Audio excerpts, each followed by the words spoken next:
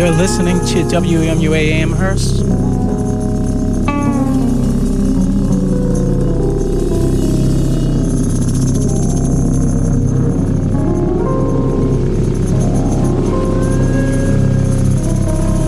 And we're in the second hour of Barbarian in the Valley.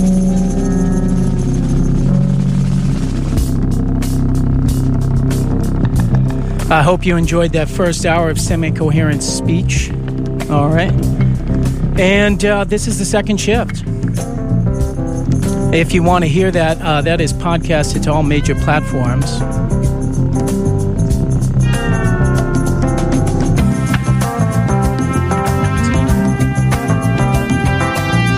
I decided to bike over here today. I biked to the basin of the valley. All right. Not like the full valley, but the basin of the valley. And I have anticipations of getting Charlie horses, okay, because I don't really use my legs that much. The other day, I did a major workout on my legs, and then I was watching a Jim Jarmusch movie. My wife had gone to bed. I had a little bourbon, a little bit of chocolate, and I got a double Charlie horse, and I just kind of slid down to the floor in a lot of pain, but also kind of laughing because I knew it would end. And, you know, when you get older, you realize that these things end. That's the privilege of age. So no matter how bad it is, it'll pass, including life itself. All right, now the second half of the show, you know, in the second half, we're really focused on cohesion and community, right? And we're not experts. I have two guests, which I'll introduce to you in a little bit. We have no real position, although it may emerge that positions emerge. But I think it's important for the listening audience to understand that we're not necessarily on an agenda here, that we're having an intellectual conversation about things. And of course, as I mentioned earlier, today's show is about guaranteed income. And the prompt is, essentially, would guaranteed income lead to more cohesion in society or more isolation? All right. Now, a note about the phones. In terms of the phones, and let me just say that number one more time, 413-545-3691. In terms of the phones, I just want to point out that there is a lag time, okay? So there's a lag time from when we're talking and when it goes live. So, and the other thing is there's only one line. So if you're trying to call, just be patient. We'll try to get you on air, all right? Let's listen to a little bit more of this, and we'll be back in a minute.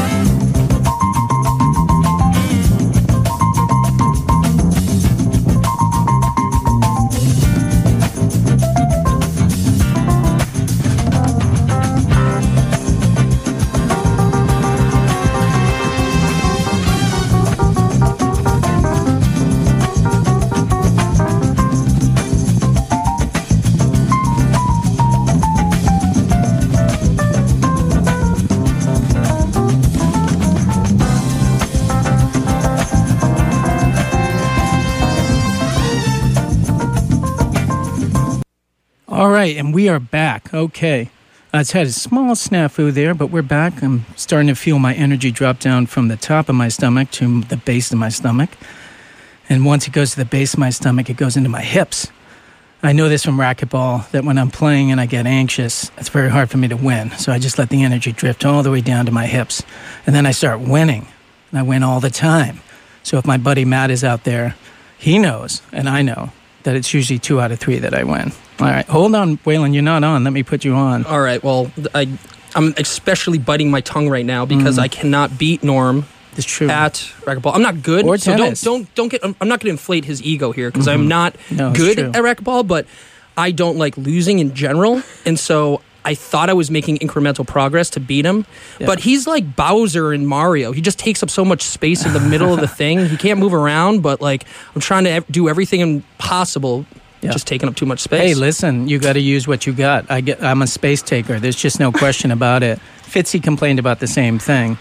And, I should get out of the way more than I do, but, I still want to win. I know how you play it. What happened is we played twice, and then you hurt your back, okay? But, yes, it was embarrassing for you.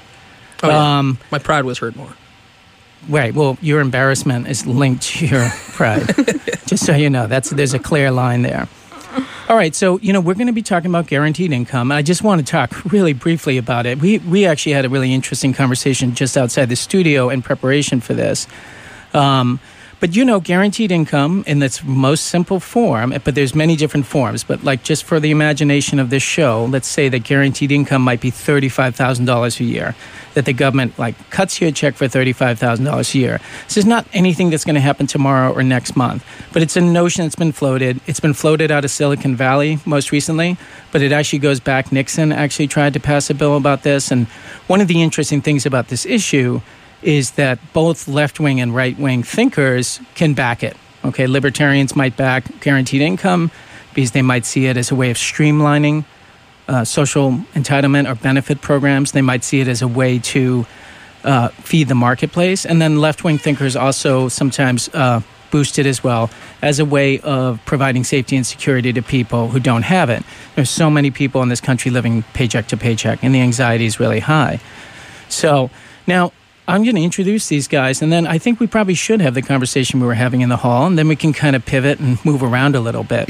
Just a reminder that our phone number is 413-545-3691. So on my left, but that doesn't mean necessarily left wing, is the man with the orange van. Okay, Jeremy Whalen. And the mustache. Well, it's a mustache. Part of my branding. You got to put it in there. Well, it's your branding for now. Really, you're only defined by an orange van and an American flag. Okay. You like to really play both sides, actually. So, did you park legally today? No, I have my spot, especially now. I get real brazen with it because now all the kids are gone, so there's no one I'm really butting heads with. So. Right. So, where is it?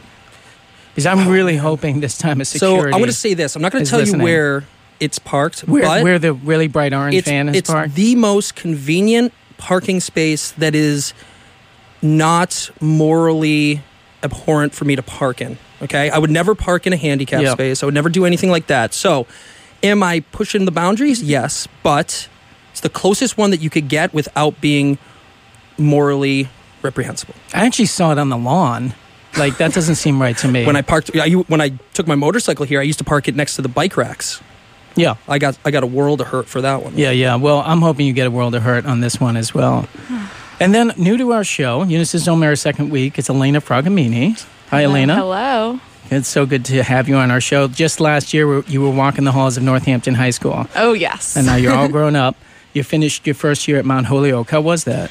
It was an adventure. It was a real adventure, but super happy with where I ended up and really happy to be back in the Valley this summer. Yeah, cool. And, what about it was an adventure?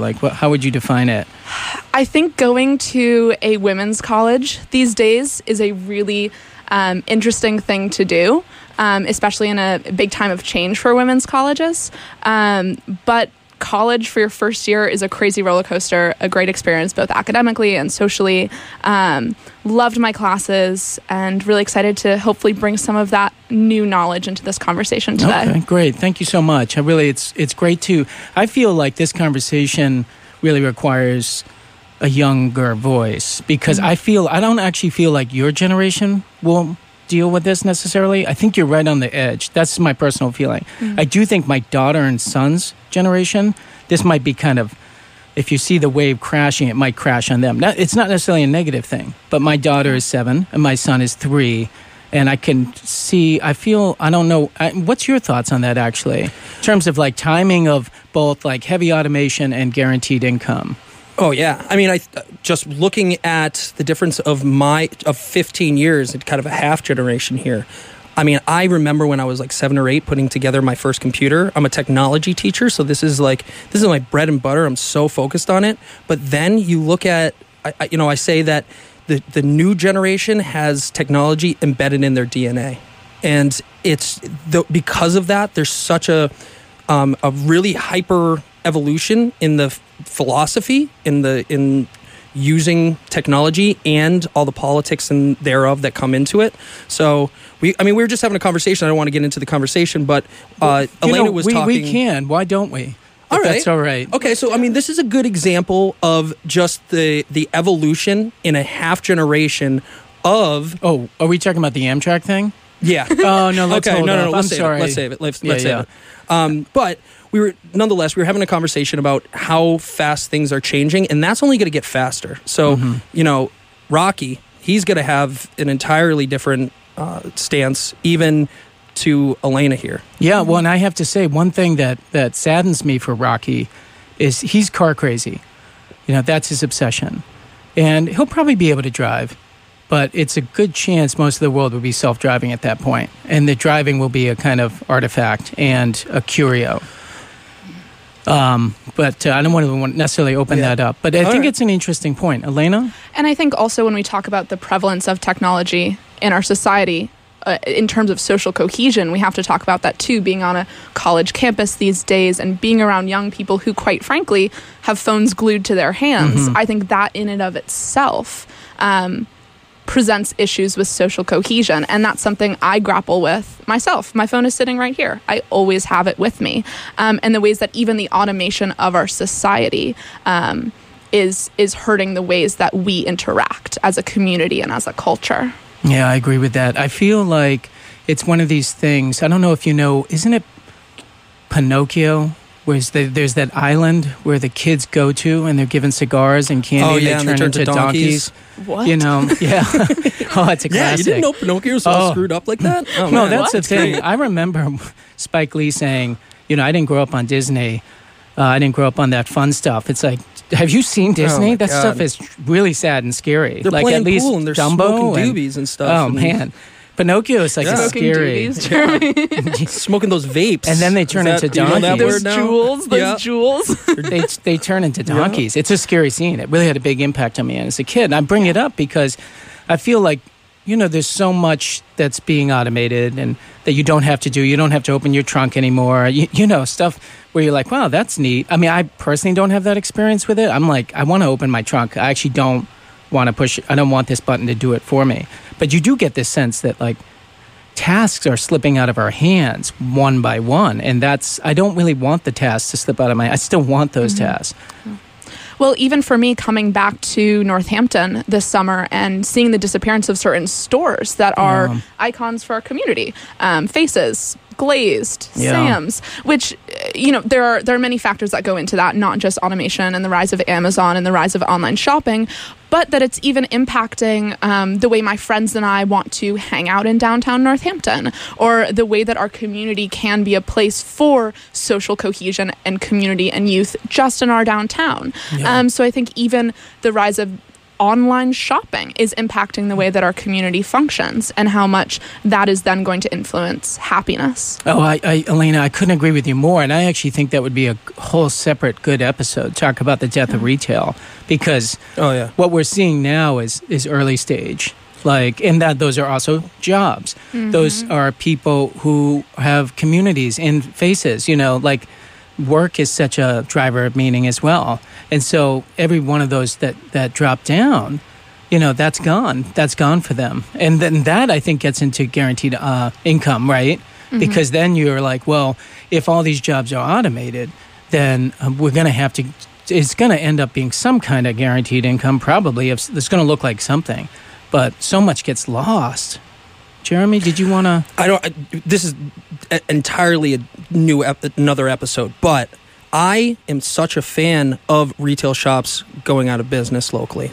And this is why. Because what comes in their stead... Folks, wait for it. No, ladies and gentlemen, Jeremy Whalen, he has an orange van. So ready to become a social pariah part 2. And this is why. Because what comes in the stead of all these businesses going out, it's coffee shops, it's this, that, and the other thing. That's the service industry. And do you ever, when I go shopping, I don't want to have a relationship with the person I'm buying my jeans with, but I do want to have a relationship with the person that's making my coffee and know how they're doing. It's a very awkward transaction when you're buying stuff and then you don't know if they're being, genuine or not.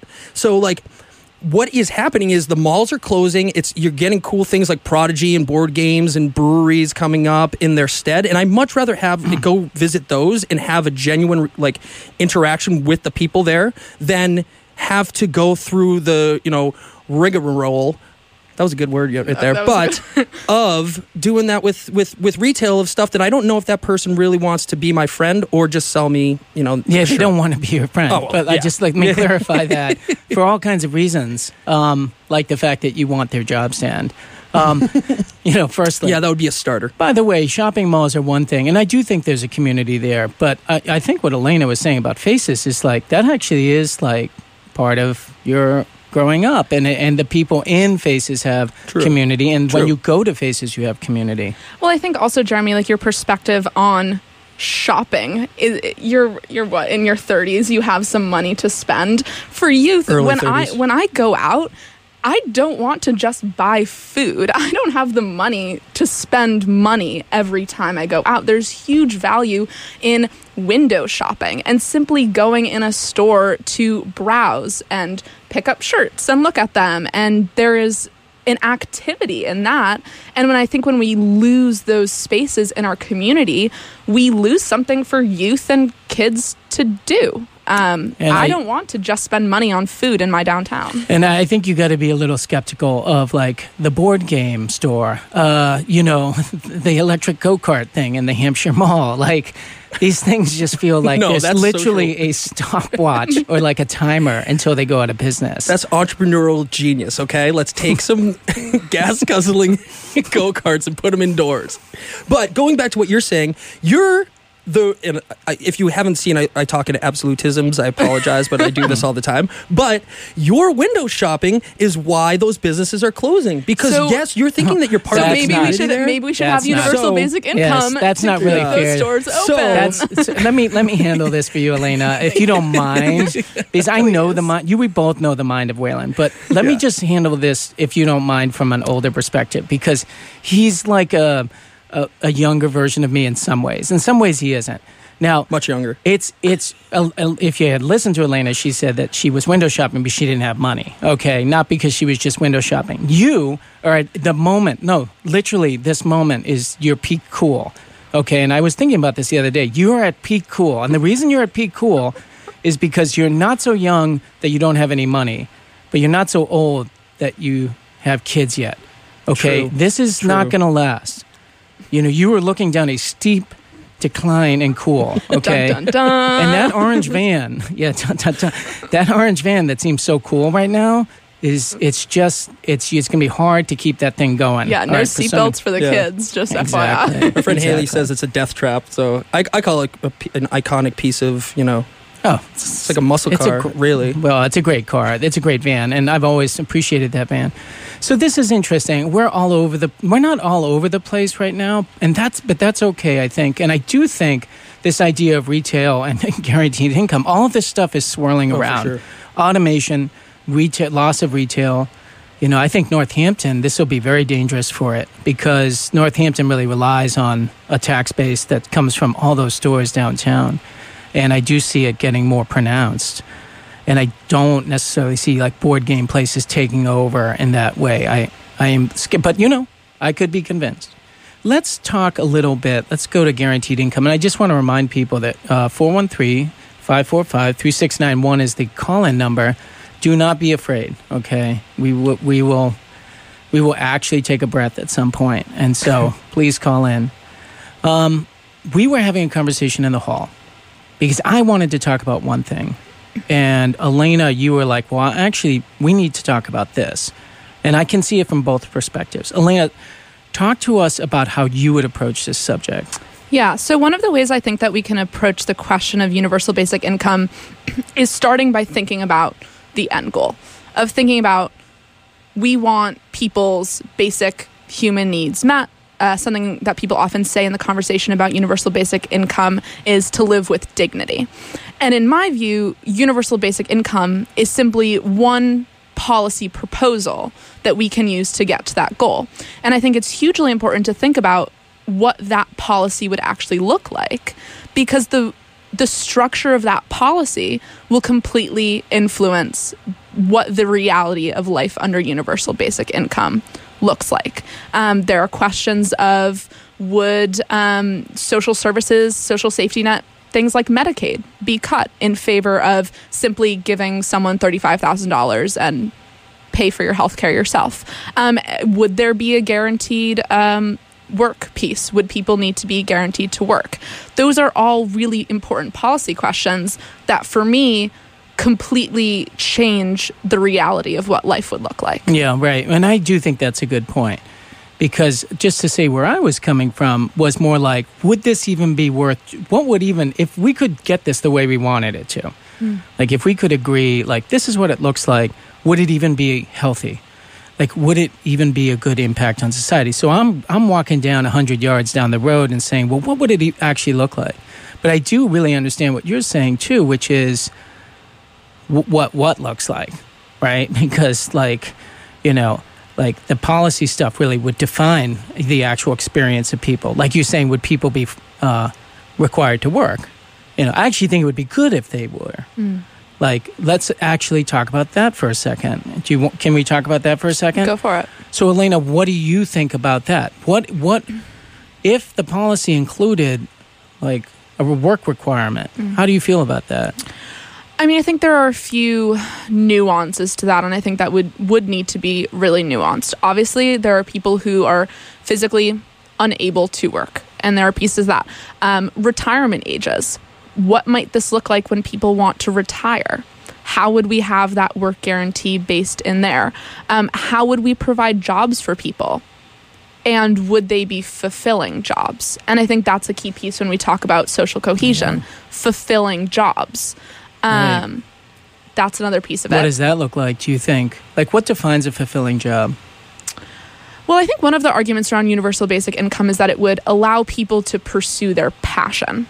You hear a lot of arguments that if we guarantee someone a basic income, they might not need to take the job that pays the most, and they could instead be an artist, be an entrepreneur, take risks. Yeah, So- this is when my wife and I So- really get, Yeah. you know, like we can't all be on Etsy, you know, Exactly. and we cannot all be in the Pilates studio. You're talking millions of Americans. This is my concern. I can imagine like what you're talking about, working for a certain segment of the population that already is basically taken care of, but I'm worried a little bit about everyone else, you know. Jeremy? So I want to go back to the 35,000. I don't want to get like specifically into numbers or anything. Okay. But two things. One, the idea that you have that much, I am a fan of universal basic income in the sense that it gives you a little bit of playing room with things that you need to get done. Maybe it subsidizes a little bit of your rent. Maybe it goes to a bill, a health bill that you had that popped up. Maybe the car broke. But when you're starting to talk about having a free $35,000 of money, and that, I mean, the idea of incentivizing, the reason why you work is it incentivizes productivity. When you remove the productivity, what do you have as a society? What are you aiming for? And like what you're saying is not everybody can be on Etsy. There is no obligation for those people. That's what working is. It's dangling, you know, hey, you're going to work for me, so I'm going to give you this. It's the, you know, the carrot on the stick.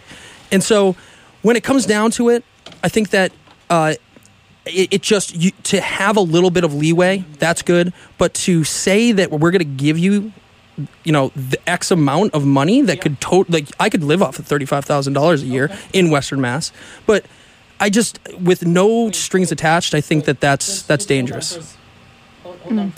Yeah, I think that's a fair comment. I think also there's a piece of it where you look at things like Stalinism. Let's talk about Stalinism for a second. Let's go. Right? Let's go. Talk about Strap Stalinism. in.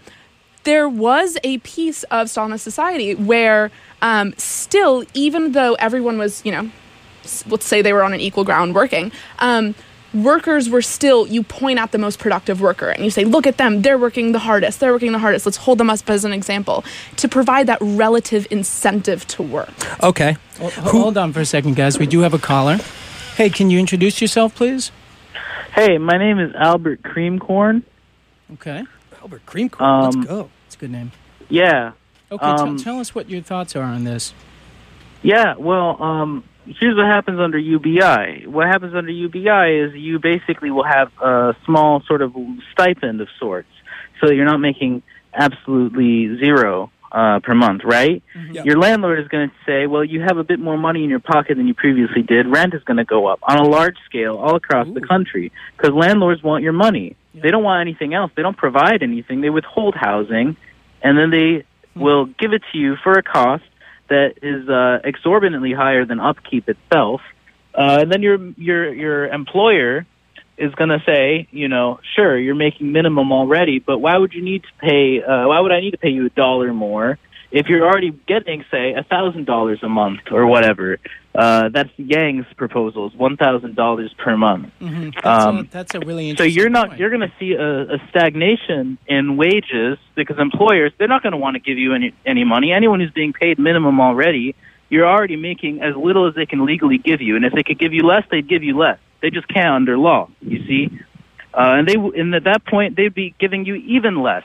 They'd be giving you minimum and not much more. There's no hope in UBI. All it exists to do is to maintain a particular status quo such that workers don't rise up in any capacity, in any organized capacity. Mm-hmm.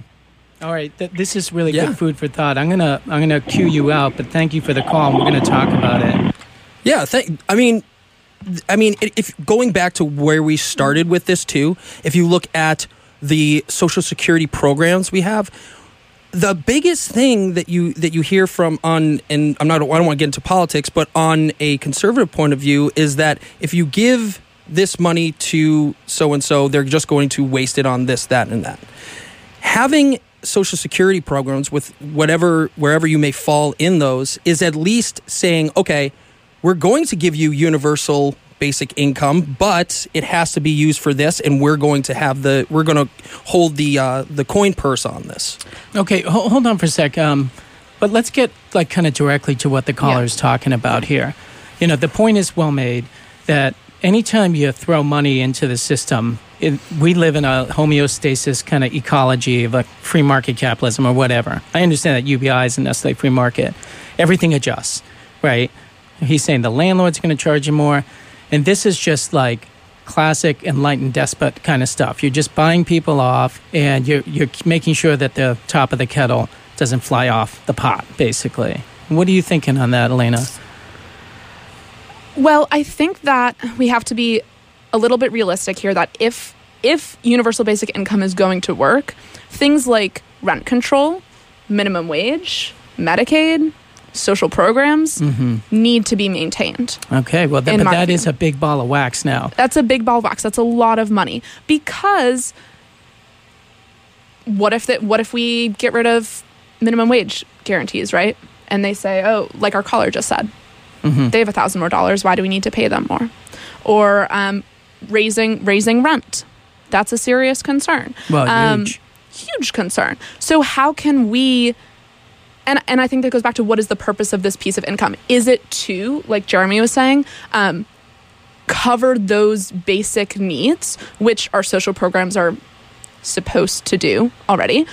Or is it to provide flexible spending for people that increases wealth, that increases a comparative wealth? And I think that ties down to what is the purpose of universal basic income? Okay, let me take a shot at it. Unless we can all take a shot at it in turn. Go for it. The point of universal income would be that with ever more jobs being automated, there has to be a means of delivery from the government to the people to stay afloat and afford life, right? And this is what I just described really concerns me. The caller has an excellent point. I have a different concern, which is actually what we're seeing is people are being removed from the workplace, which is a huge social network and sense of meaning. This is more my obsession. but that universal income is there to plug a hole in society as more and more people are forced out of the workplace. Or you get a revolutionary situation, which is what the caller is talking about. And of course, no government wants a revolutionary situation. But is that money to, like, what would people be losing when they leave their jobs? What is that money supposed to cover? Is it to buy education and go out for a night to eat, or is it to buy healthcare, or is it, like, what is that money for? The Scandinavian model would be that it would be kind of, I think, what you would like to see, right? I mean, they are doing this in Denmark. Like, there are towns doing universal income in Denmark, and there's this huge apparatus in Scandinavia that has medical, that has university, it has all of that stuff that I think you would want to, correct me if I'm wrong. I have no clue what I want. Okay, all right, fair enough. That's one model, though, right? Yeah. You have this massive Scandinavian system. Of course, these are very small, coherent countries, unlike the United States, which is a wild beast of a nation. It's so complex, it's so varied. And people talk about Finland. It's like, yeah, everyone's a first cousin in Finland. Like, no wonder things are working, I mean, it's just one thing up there. So, we live in a really complex space. But that would be the model, right? In Scandinavia, a universal income would basically, you wouldn't really have to work much at all necessarily. You would have everything else provided for you. You got 2 people in the family. You got childcare. I mean, they're closing in on it. So I want to go back to what you were saying about the impact, kind of almost subsidizing a deduction of workforce because of automation. We already have that. It's called unemployment. And you have to look at the tail end and the beginning of this, okay? So what we have right now is we have a really big shift in focus on vocational training, of taking these individuals. Vice has an awesome thing on automation. And essentially, it's looking at truck drivers, right? Now, the reality of the situation, you're a 40-year-old truck driver. You're going around and you're shipping A to B, and a truck replaces you with a computer system. You're gonna be screwed. You're in a point of your life that you're not going to be able to take full advantage of the that educational services. But there is a good population and a young population now that is getting trained for bracing of an impact of losing those jobs. And on top of that, have... Who's training them to do that? There's curious. Tons of government initiatives for, if you look at where, government grant funding and things like that, it's all shifting. Go look at Smith Vocational up in Northampton. They have millions of dollars getting pumped into there because that the automated revolution, you don't necessarily need that truck driver or some of those vocational skills in that, but what you do need is the people that can fix those machines, and that's going to pay more. You're going to need less of them. But yeah, this is where you and I part ways a little bit. And this is a big debate about automation, because the prior thing shows that actually with more machines, you don't get less jobs, you actually can get more jobs. Yeah. I don't know this time. Like, I think there's actually a book called This Time Is Different, which is making the counter argument. Like, as many programs as you have, it's just... self-driving car is going to put so many millions of people out of work in this country. I mean, you start racking the numbers up, it's going to be hard to imagine everyone getting retrained. But honestly, I look at it like this. Automation is taking away jobs that really you don't want to do anyways. I don't know if anybody reasonably wants to, given the opportunity, at an alternative, work in my father tells me this story. He used to work in a lock factory, right? He would have to dip the locks in acid, put them over. He would do tens of thousands of locks a day. It was deteriorating his health. It was deteriorating his just psychological well-being. Do we want human beings to do something that a robot does? No, we want them to be able to critically analyze and think and be productive members of society in ways that robots can't. And that's what the automated revolution is. Okay.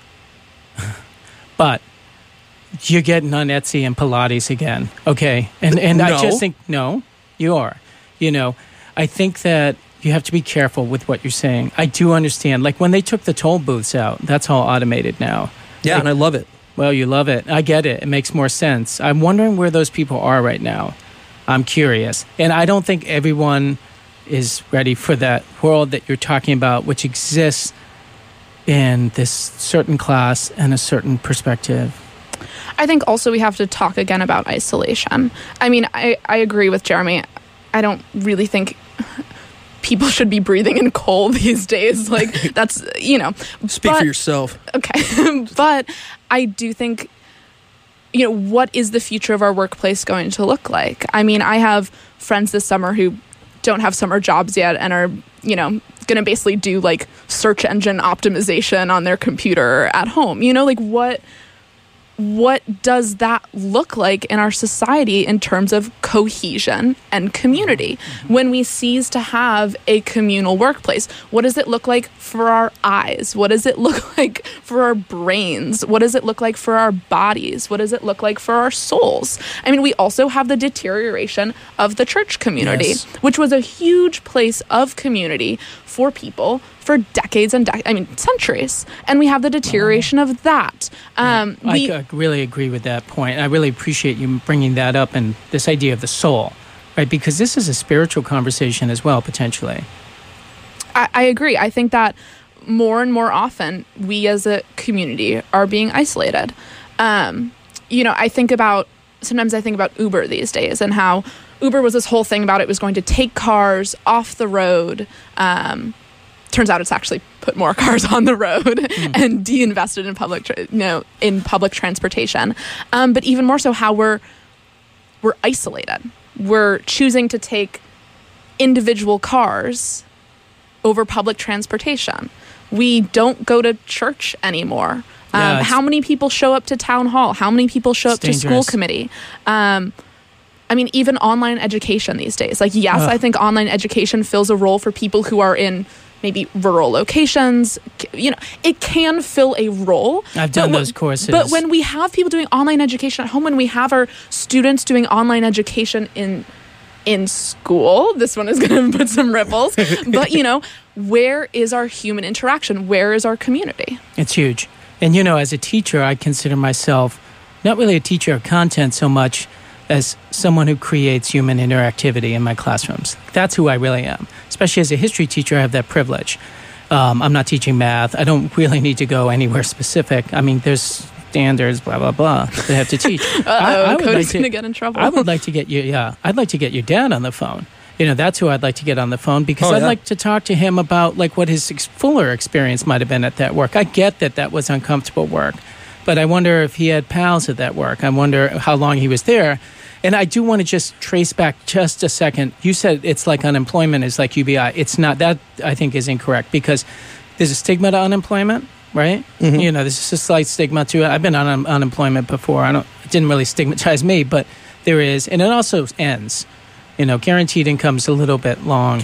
But I'm just curious, like, if your dad was here with us, he might say, well, Jeremy, hold on for a second. That was uncomfortable work, but I'm glad I had it, or I just don't know. Yeah, but the thing that you're looking at is, he might have friends at work. Well, I'll tell you what, for the vast majority of that time, you're talking about these good slivers of things. Those good slivers of things happen not because of work. It was in between the times where he was dipping locks in acid that those interactions that you're saying are so meaningful are there. So it's not necessarily get rid of those jobs, and then at the same time create more communal gathering places and have society emphasize that. Because what you're saying is, it's good for you to be in a factory making all this stuff because the 5-minute break that you have to go and talk to, John over there is a formative relationship. Why not have 8 hours of formative relationship? Well, hold on. Yeah, I don't think I don't know if I want to do 8 hours. Yeah, no. But listen, I see you enough I met at school, my first buddy. real girlfriend entering data. I mean, it was a totally pointless job. I entered data on the 31st floor of a skyscraper in Manhattan, German-American Chamber of Commerce. It was mind-numbing.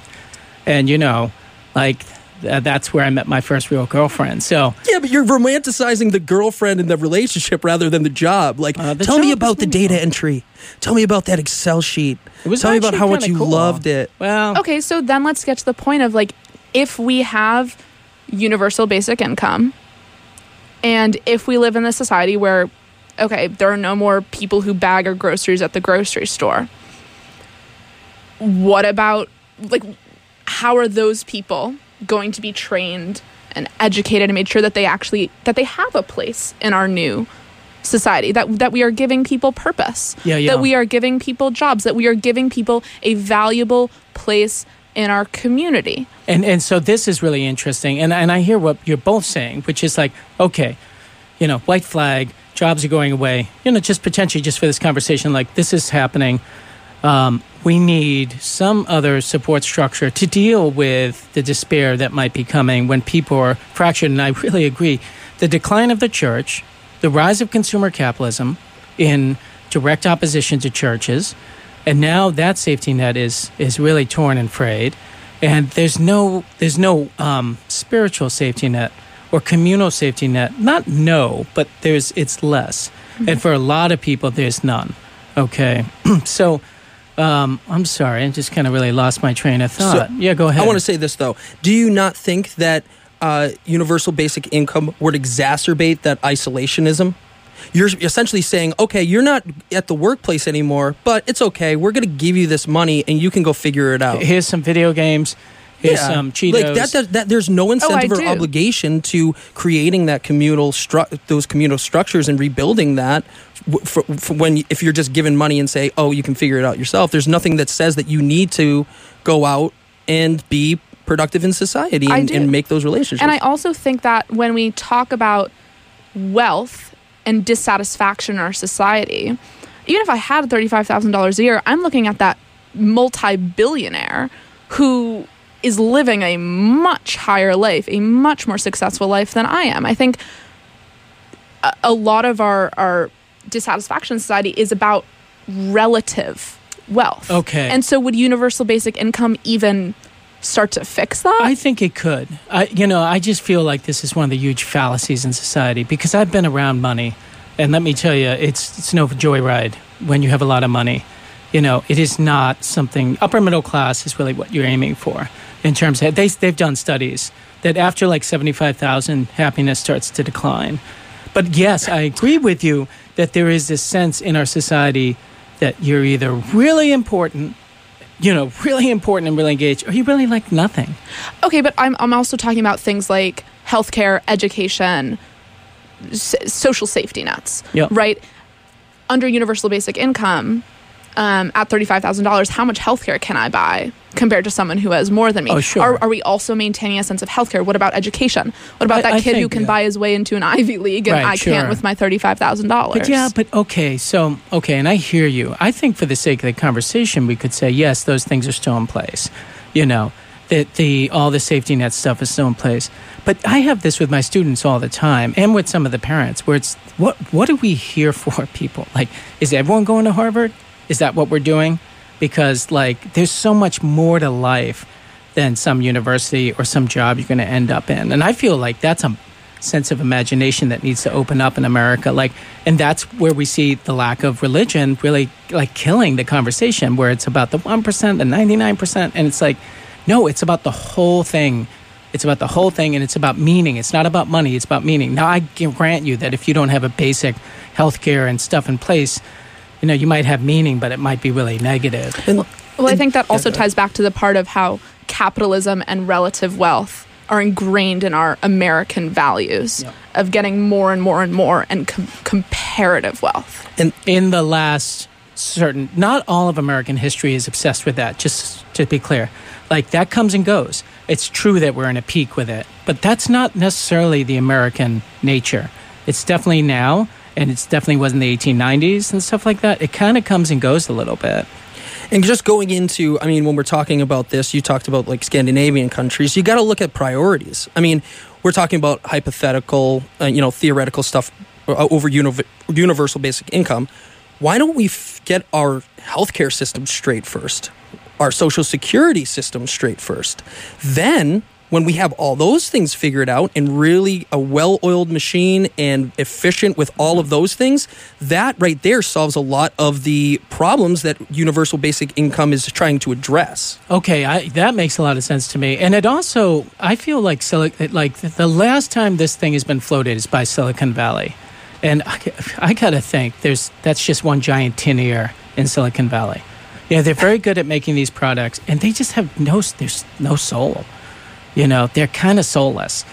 That's my impression of it. Like, I just do not, especially when it comes to dealing with problems wrought by technology. They're like universal income. And I do think it's like, no, wrong. Like, you're really missing. You guys are engaged. You have money. You have work. You're having the time of your life. And we're all just supposed to, like, get universal income? No, I want access to work. I want access to meaning.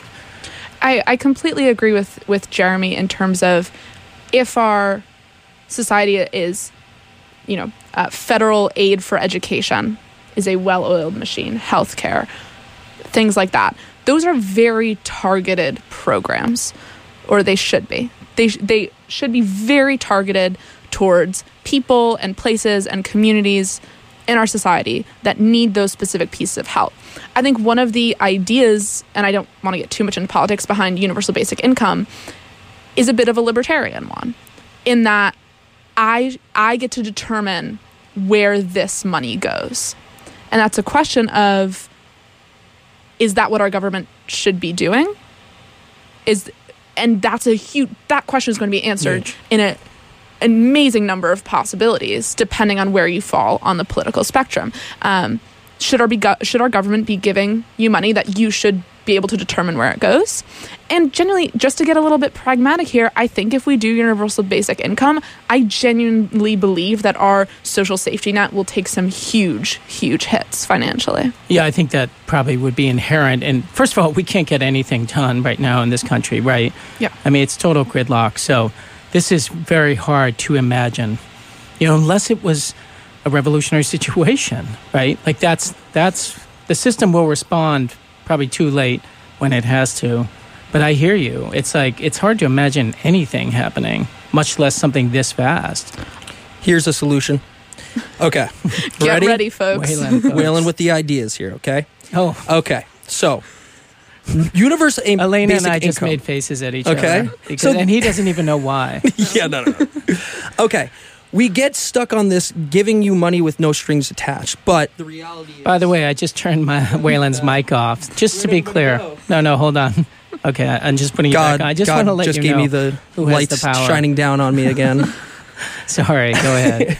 So we get stuck. I mean, the reality is with anything, with healthcare or with Social Security, it's we have this money, but then all of a sudden the politics come in. You can't use this money for X, Y, and Z. Okay, so there's going to be things that with universal basic income that they would say, oh, you can use it for this, but then it's like, oh, you can't use it to buy, junk food and go to the casino, Or abortion access. So let's go back to this, okay? Let's not say universal basic income in the thousands or anything like that. Give every single American a $100, $200 voucher and give them and say, this is for community purposes. You join a recreational racquetball league and you go beat Norm Cody. Not going to happen. And say, oh, you don't want to take advantage of that? That's on you. But if you want to be part of a community, and whatever community you want, could be church function, could be a sport, it could be a whole bunch of multitude. Any kind of community you want is a gray area there. Okay. Well, what political. If it's political, right? Like, what if you want to join the Nazi Party? What if you want to join your local KKK? Yeah. Who gets certified? I mean, I do think, but no, recreational. Okay. I mean, I don't know. Well, no, but I'm making up this as we go. Right. I'm breaking out into a cold sweat because there's a whole level of hopelessness that's descending upon me when I think Elena, and I think this goes to the conversation we had outside the room. And I do think it's valuable that we've done it because it is hard to imagine all the complexities here. But what is going to happen then? I don't think anything will happen. I mean, my cynical part of the week is women in Poland just went on strike after the government tried to cut abortion access. They went on strike. I was at the Newseum in D.C. just 2 days ago, looking at the front pages of every newspaper in the nation on the day after the Alabama abortion ban was voted in. I would say maybe 3 to 5 carried that news. And we're not striking yet. I don't think anything's going to happen. Well, so what's the difference between Poland and the United States then? I mean, why is that the case? Because people are people. You know, it has to be some circumstance, some ecological circumstance. Population size, diversity of population. Diversity, geographical size. How much does it actually impact? Because you can go from Mississippi over to Oklahoma and get an abortion. Until they put border checks in effect. Well, okay. I'm just saying I don't think that our population right now, and maybe this ties back into atomization. Maybe this ties back into the fact that we are kind of isolated as a community that... So you're saying you don't want my voucher? I don't want your voucher. No, I mean, but I'm just saying that I think there's so many complexities. Can we just take a moment? Yes. To They're called Whalen bucks. bucks. To despair. They're called Whalen bucks. No. You can put my face on them. Just a moment to recognize that Whalen busted in with his idea, said it as if he was the only one with an idea, and then his idea lasted maybe about 7 seconds before even I'm looking at you, Whalen, and as soon as Elena started in, you were like, oh, yeah. It was a great idea until Elena joined the KKK with my voucher. Okay, you know what? Okay. Oh, boy. Wasn't ready for that one. No. I know. Well, you know, insurance companies will refund you $100 if you join a gym. Yeah, I take full advantage of that. Yep. I mean, that's... Do you, Jeremy? Oh, yeah. To the penny. To the penny. He joins it. Thank you, Planet Fitness. Does he go? Does he go? I got a whole system, okay? I get, in December, they get all the fools that sign up for their New Year's resolution, so it's $99 a year. I signed up right $99 a year, every year at Planet Fitness. Cha-ching. I got to say, they have the worst motto of any company. I can't stand that motto. The motto is... Yeah, what is that? What is that, Norm? The world judges, we don't. Which basically makes you even less secure about your body type. Well, and you know what's hilarious? They actually have 2 mottos. Their other motto is be free. That's my license plate. Oh, yeah, that's right. That's your license plate. I thought it was a stab. You weren't even going there. No, that's another defining part of your personality. All right, listen, I'm going to play a promo. We'll come right back in a second. If anybody wants the last word, I don't know if it's even possible, 413-545-3691. As Cody and I were just talking about, this just shows the enormity of this question. But also, I think it shows the value of really thinking as a society about what this would look like. And I think often in our politics these days, we think about one big thing. Can we pay for it? Not what would this look like? And I think that I entered into this studio thinking, what about the politics of it? What about inflation? What about how would we pay for it? But I think that we are at a point in American society where we need to think about what do we want? And what do we want for our future, for our children's future? How do we want to live? What do we want? Yeah. I think that's so eloquent and articulate. And I do think that's kind of what I was saying about, like, what are we doing here? Like, are we all trying to get to Harvard? Because if that's what we're doing, I'm not really okay. That's not what I want to do. Like, I just think we need to, I think the American we have to get back to our imagination. And I don't mean that in a kind of goofy way, but like imagination. A sense of imagination for your opponent keeps you from contempt, right? If you can understand where your opponent's coming from, you use your imagination. This is true in marriage, too. If you don't have an imagination for your partner, it gets very bad. That's when contempt, because you literally cannot imagine, what are they doing?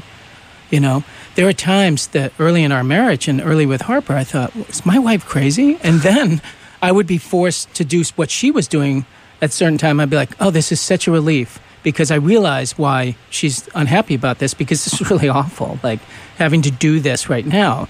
And it gave me a sense of like walking in her shoes.